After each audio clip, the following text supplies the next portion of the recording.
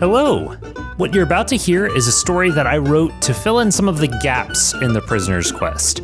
Eli and I talked a lot about what would come next for Roderick, so it also includes an epilogue to the quest that brings Roderick's story up to present day with the rest of the show. Hope you enjoy.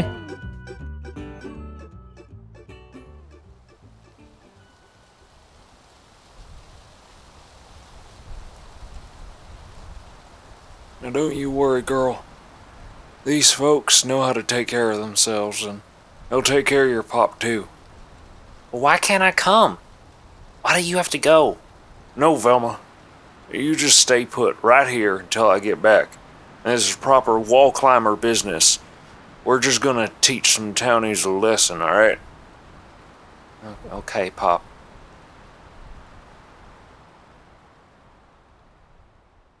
Okay. Calm down. He's on the ground, but he's gonna get back up. There was so much blood. Roderick's a big guy. Why wasn't he moving? He's gonna get back up. What is she going to do? Why isn't he moving? How much time had you spent alone in the woods? They used to only get into town when necessary, and with Pop, necessary was a pretty high bar to clear. These folks are backwards, Velma. You ask for a meal and a place to lay your head, and pretty soon they'll have you addicted to the soft life. You don't need it. You don't need them. When that stupid, swaggering Roderick showed up, how long had it been since she'd talked to someone besides an owl? How much had they actually said to each other since getting lost in these tunnels, looking for that little girl? How much time had passed since seeing her friend get cut down by a walking corpse? When had Velma started thinking of him as her friend? The last friends she and Pop had gotten him killed. Now's not the time. Roderick's alive. That's what's important. He was alive for now, anyway. After the knight cut into his arm, so much blood, he looked like he was going to kill Roderick. And I did nothing. I just sat there. Damn it, by the forgotten gods, damn it. But one of the other skeletons came out and stood between Roderick and the knight. This one was a lot shorter and was wearing a faded blouse with peaches on it. They were waving their arms and their jaws were moving and their teeth were clicking, almost like they were actually talking to each other, like they could hear each other. Knight backed off, grinding his boots into the cave floor in frustration, and Peaches knelt beside Roderick and immediately began to bandage his wounds. Once Peaches seemed satisfied, she had Roderick carried off while Velma watched, hidden and safe. In an alley, behind a tavern, in a cave, under 100 tons of rock and dirt. Damn it. As much as Pop used to try to make Velma believe cicadas were a treat, she never could bring herself to enjoy bugs. But foraging for bugs was safer than sneaking into an undead tavern looking for something to eat. And she needed to eat, that was for sure. So she made her way back out of the cave town and down the tunnel she and Roderick had arrived through, looking for those big pale crawlies with a million little legs. They weren't the worst thing she had ever eaten, but she couldn't picture someone picking them over some bread 2 weeks past moldy. By the time she got back from filling her tummy with crawlies and filling her satchel with shrooms, she found the town was basically asleep. The only person Velma saw up was that dang knight standing guard in front of the tavern. Oh well. Pop would have said she should sleep before deciding what to do next. Well-slept mouse will get ahead, but the sleepy mouse keeps the house fed. So sleep it was. She could figure out where they'd taken Roderick to in the morning. Time is confusing when you can't see the sun. The town's lights seemed to dim on a cycle, so she was pretty sure at least a few days had passed. And she was little and she was good at hiding, so she'd convinced herself that if she just stuck out of sight, eventually an opportunity would present itself. Heck, Peaches had seemed nice enough for a necromantic monster. Maybe if she just gave it one more day, they'd even decide to let Roderick go. But the next morning, while chewing on a crawly and patrolling between patches of crystal light, she realized no one was guarding anymore. And didn't there used to be more horses tied up? Where was Moonbeam? And by the law, someone cleared the cave in. You have got to be kidding me. She ran straight over to the building where they were keeping Roderick, peeked through a crack she had found, and he's gone. As soon as the words left her lips, shade passed over her in the blue-tinged light. A firm hand grasped her shoulder, a hand she knew without looking would be bare as the grave. No, no, no, no. Crack! The hand jerked back and released, spinning Velma a bit on her heels. Sure enough, Peaches stood there all blouse and bones, but with one hand on their head and another reaching out to grab something for support. A little dust floated up from the ground around a pebble that had just taken a little skull-shaped detour on the trip from up to down. As if to answer Velma's question of what just saved me, there was a creak of wood coming from the roof up above. Looking down at her and waving for her to get out of there was a young girl cloaked in violet. Don't go off again, okay, Fran? I swear, girl, you'll send your mother to an early grave.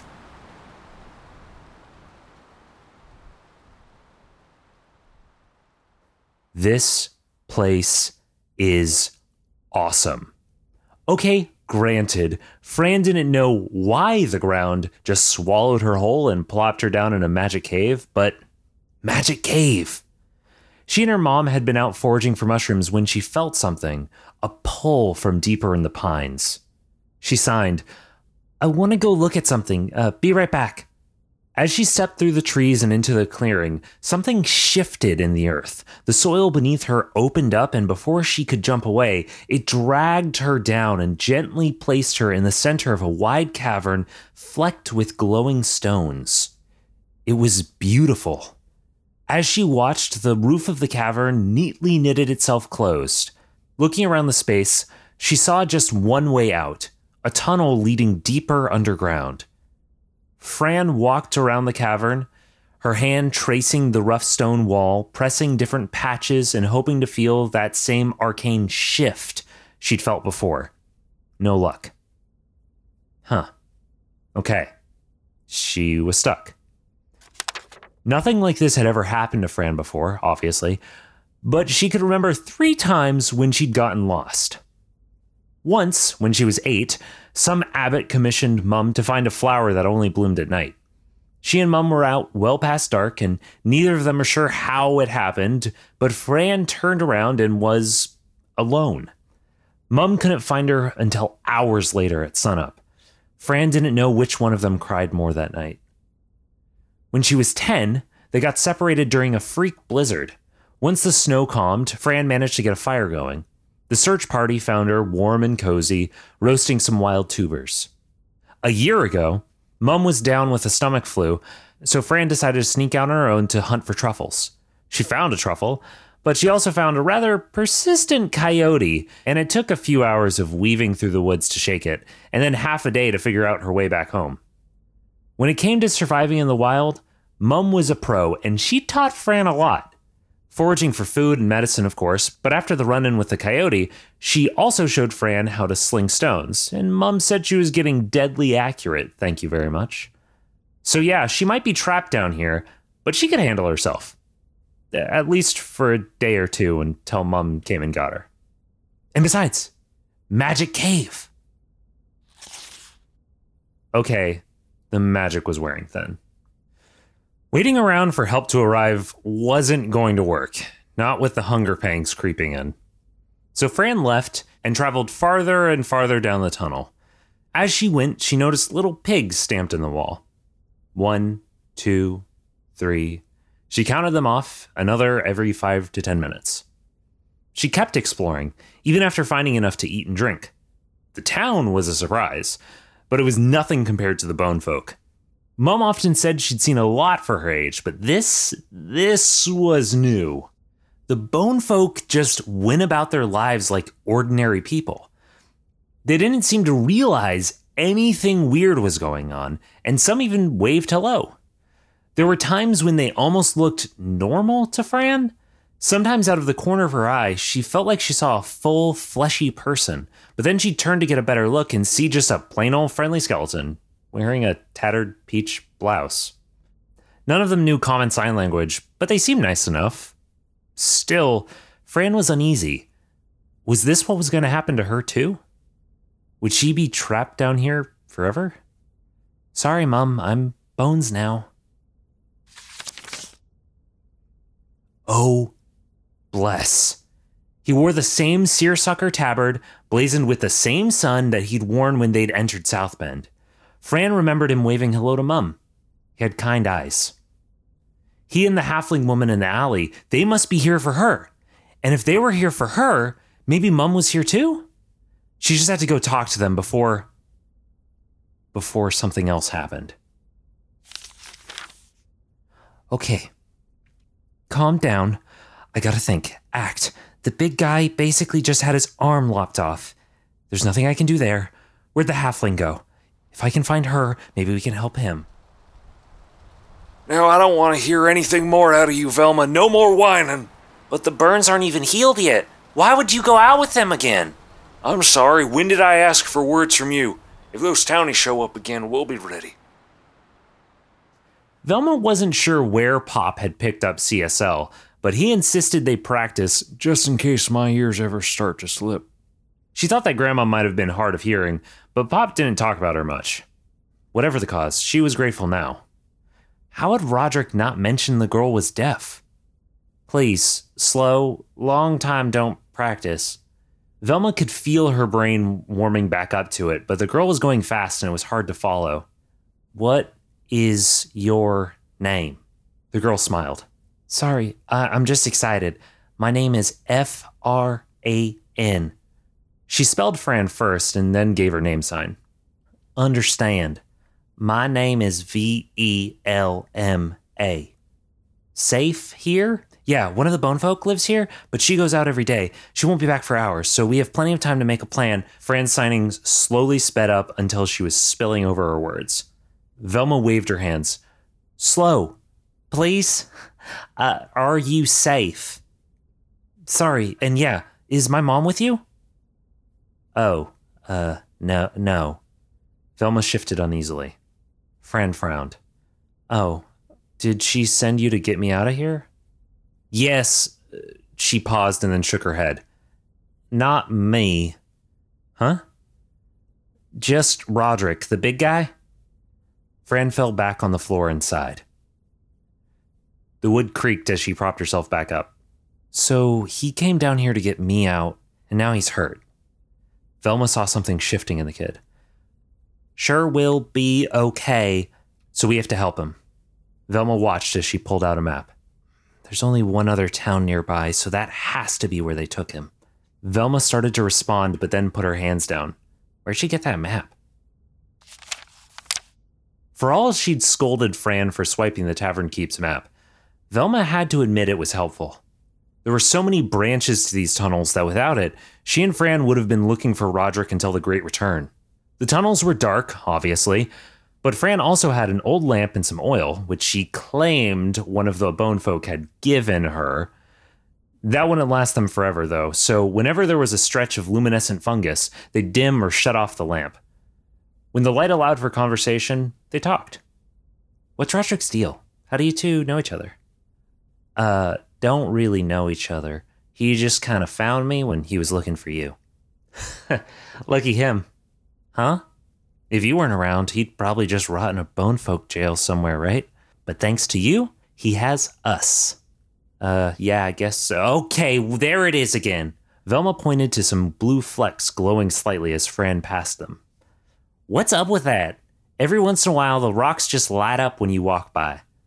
Yeah, I don't know. Mom says it's a family thing. The rocks like us and want to say hello.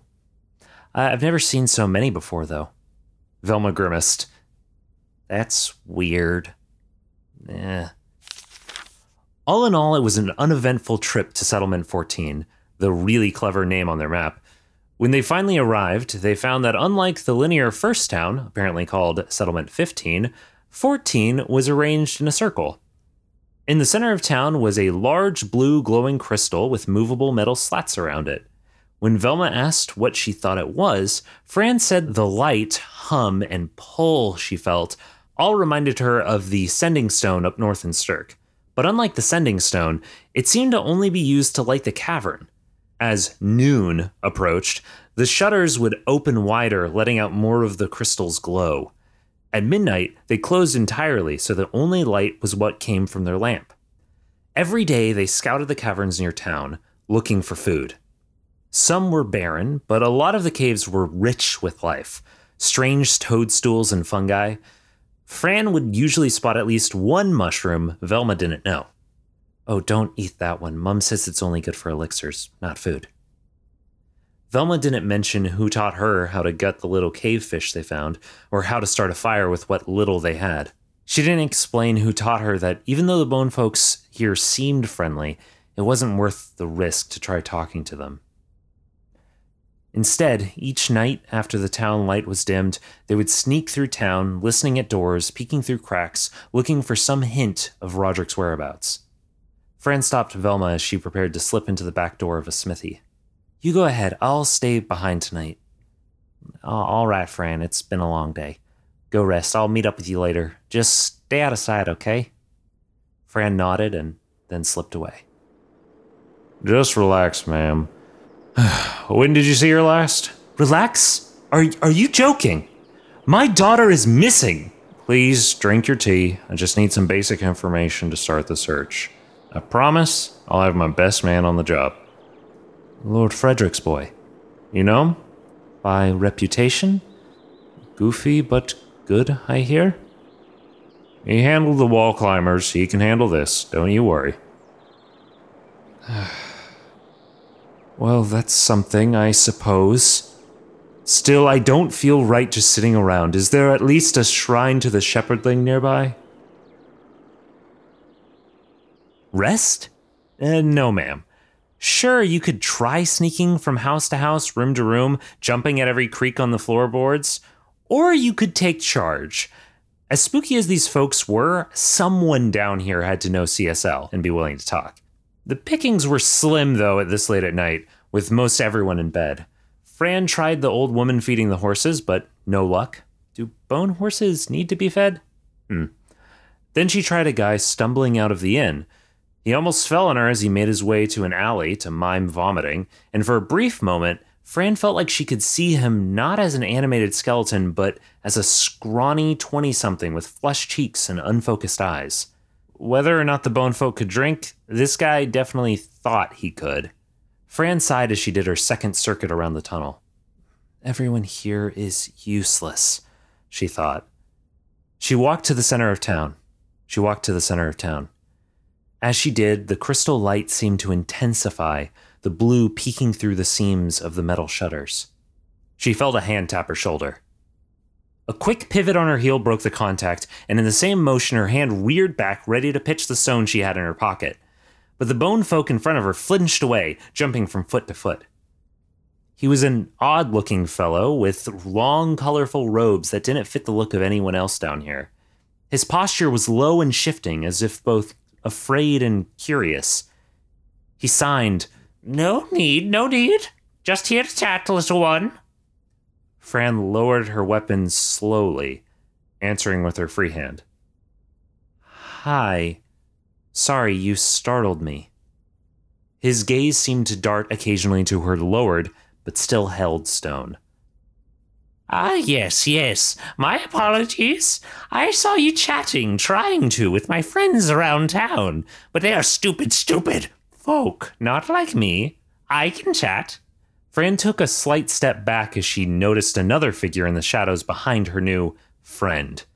"And then I saw how, the crystal seemed to speak to you. Do you hear it? It seems to like you, to know you." I hadn't noticed. Sorry. Well, I noticed. And I told my friends. You're far from home, aren't you, little one? The royals will surely be quite interested in you. Pay a pretty penny to have you return to them." He paused. Or have you quietly forgotten? To the right of Fran, a third man wearing some sort of uniform stepped into the crystal light. As her eyes darted to him, his bearded face resolved to a motionless bone, and his fresh uniform faded to tattered rags and rusted mail. Crash! The uniformed man splayed out onto the ground as Velma plowed into his legs from behind. Crack! Fran's stone struck home, and the creep-in robes fell backwards, legs spidering under as he clutched his forehead in pain. She looked back to Velma, who was struggling to disarm and entangle the man she'd just knocked prone. Fran saw the scream on Velma's lips. Hide! More uniformed figures were approaching the crystal light. One pulled shackles from her belt and went to grab Velma. 2 others were rushing towards Fran. She ran. I'll be back. Hiding. Patience. Neither was Fran's forte. But Fran was not going to let Velma get taken. Most of her time was spent the same as before, collecting fresh water and food. The rest she watched and waited, keeping out of sight. Fran tried sneaking close enough to do something, but while some of the uniformed bone folk kept Velma under strict guard, the rest hunted for her. Sometimes Fran would see the creepy wizard with the guards too, but they seemed just as unnerved by him as she was. Eventually, the guards must have given up on finding Fran, though, because late at night, Velma was shackled and walked out of town to who knew where. Fran crouched in the shadows and followed down the tunnel. It's you. I don't know if you remember me. You were with Velma? Deep beneath the ground, in an unhallowed network of tunnels and caves, rested 4 figures. As Fran unfocused her eyes in the low light of the dying campfire, the strange and gaunt shape of Trea Cuprum seemed to slip into the silhouette of a solid blacksmith with a glinting copper jaw. So much time trying to find and save Roderick, but he had found them. Roderick was different than when Fran saw him at South Bend. Sure, it had been weeks since then, and he'd lost weight and a limb, but there was more to it than that. He was shifting, like Trea. Something was new there. Velma? Velma turned to look at Fran in the shifting light of the campfire. Yeah? You know I was coming for you, right? Yeah, I know. You're a brave kid. A brave, stupid kid. No, it's not that. I was scared. I've been scared. But I had to do it. And even if I had some way out of here, I wasn't going to leave you behind. The crackling of embers. You're braver than you think, Velma. You're a good friend. You're a good person. He knows you were coming for him. The last light of the fire died away.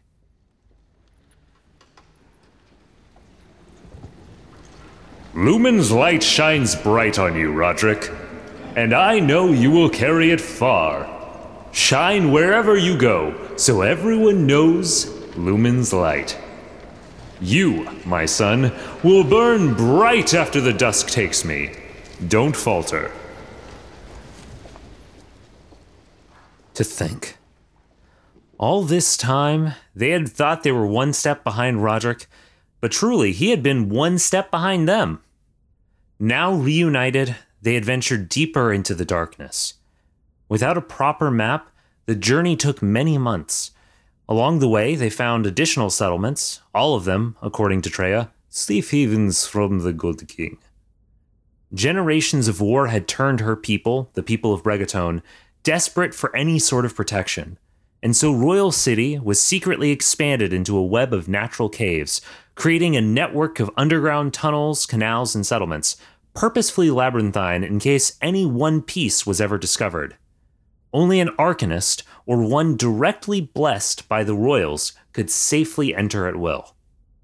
The journey was not an easy one. Sometimes they went days without food, even with the expert skills of Velma and Fran. But beyond the first towns, far from any knowledge of Roderick's crimes, the Brigatones were, well, not welcoming and occasionally suspicious, but they were rarely hostile and they were often kind.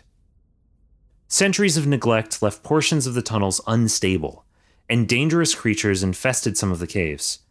But as time passed, Roderick's strength returned to him. Moreover, Treya and Velma were more than capable of defending themselves. Even little Fran.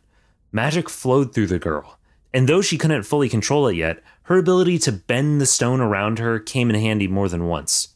They all agreed to forget about the time she almost crushed Treya with a stalactite.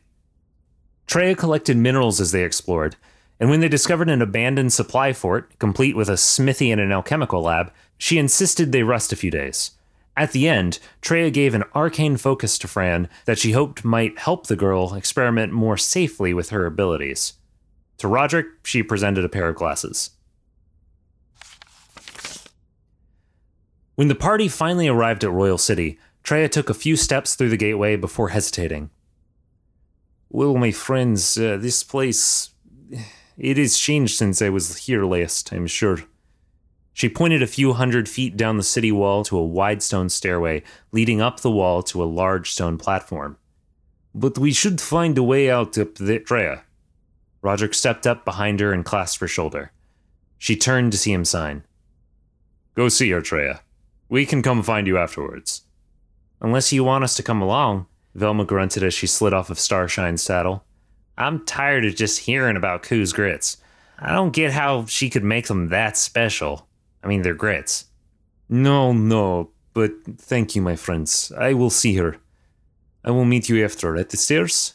Treya bent down to hug Fran. Besides, this girl needs to see the sun. She is mad child. Months of travel through the darkness, but it took mere seconds for it to all fall apart. The top of the stairs were guarded by one of the same boar-headed guardian statues that Roderick had fought when he and Velma were reunited. The boar shifted its gaze at him briefly before letting the three pass. Roderick and Velma walked side by side, ahead of Fran. Velma spoke aloud. Okay, we're just north of Cirque, right? In a big stone circle with no entrances? Where could this tunnel possibly open up? Well, Treya said there were exits. I don't know why the city would have removed them. Besides, there are forests near the circle, and a lake. They stopped in front of a large metal door. So we're gonna open this door into a lake. Maybe. And drown. Roderick frowned at her, then turned to sign to both her and Fran. All right, here we are. Both of you stand back in case, something happens. He leaned into the metal and was startled as it opened smoothly. Straight into a room crowded with 10 armed Lumineers. Even with the weapons and armor, Roderick wasn't expecting a fight. The Lumineers seemed just as surprised as the three of them. By Lumen's light, what luck! Can you take me to Lord Frederick? I am his... Roderick crumpled over as the butt end of a spear caught him in the stomach. Behind him, he heard Velma drawing her sword and felt the thrum of magic as Fran prepared a stone. No, this is a misunderstanding. He was struck in the head this time, and the world spun for a moment before he drew his club and parried another blow. We are here to see Lord Frederick. He should have... He batted away a man trying to grapple him. He should have received word from a bone trader. They would not listen. Hello, Roderick. Lord Frederick stood in front of his son, shackled and bound in the same room where he was accidentally ambushed. Father, I tried to tell them. Are any of them hurt? No. They are fine. As are you, I heard. And now here is the proof. Lord Frederick looked at him with sad eyes. That you are alive, at least. Roderick shifted. Yes, and now that I am back, Roderick... It would have been better if you had stayed away a little longer. What? Roderick watched as his father turned away from his bondage and placed a hand on the door. Things are in motion, my son. I can't have you back, not yet. Wait, you don't understand. No, you don't understand. Roderick flinched back.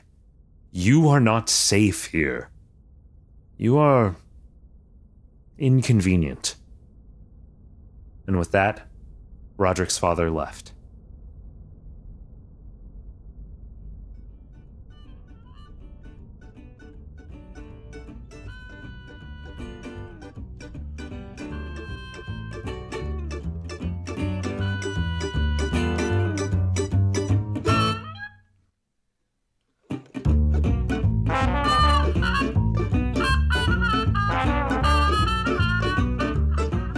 Thanks to the Joy Drops for the use of Not Drunk as our intro and outro music. Find them at thejoydrops.com. You can find us at sidecharacterquest.com, at SCQ Podcast on Twitter, or by email at sidecharacterquest@gmail.com. The Scavengers Network. Creator-driven, community-focused, treasured content.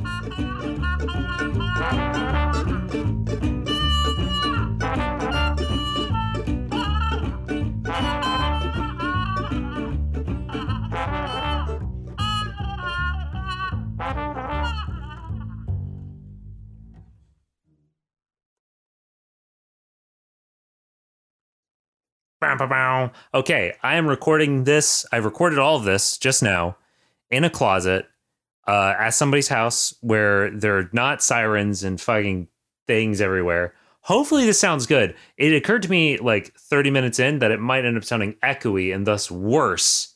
Worse! Oh, I would feel so bad if that's the case. But anyway, we'll see.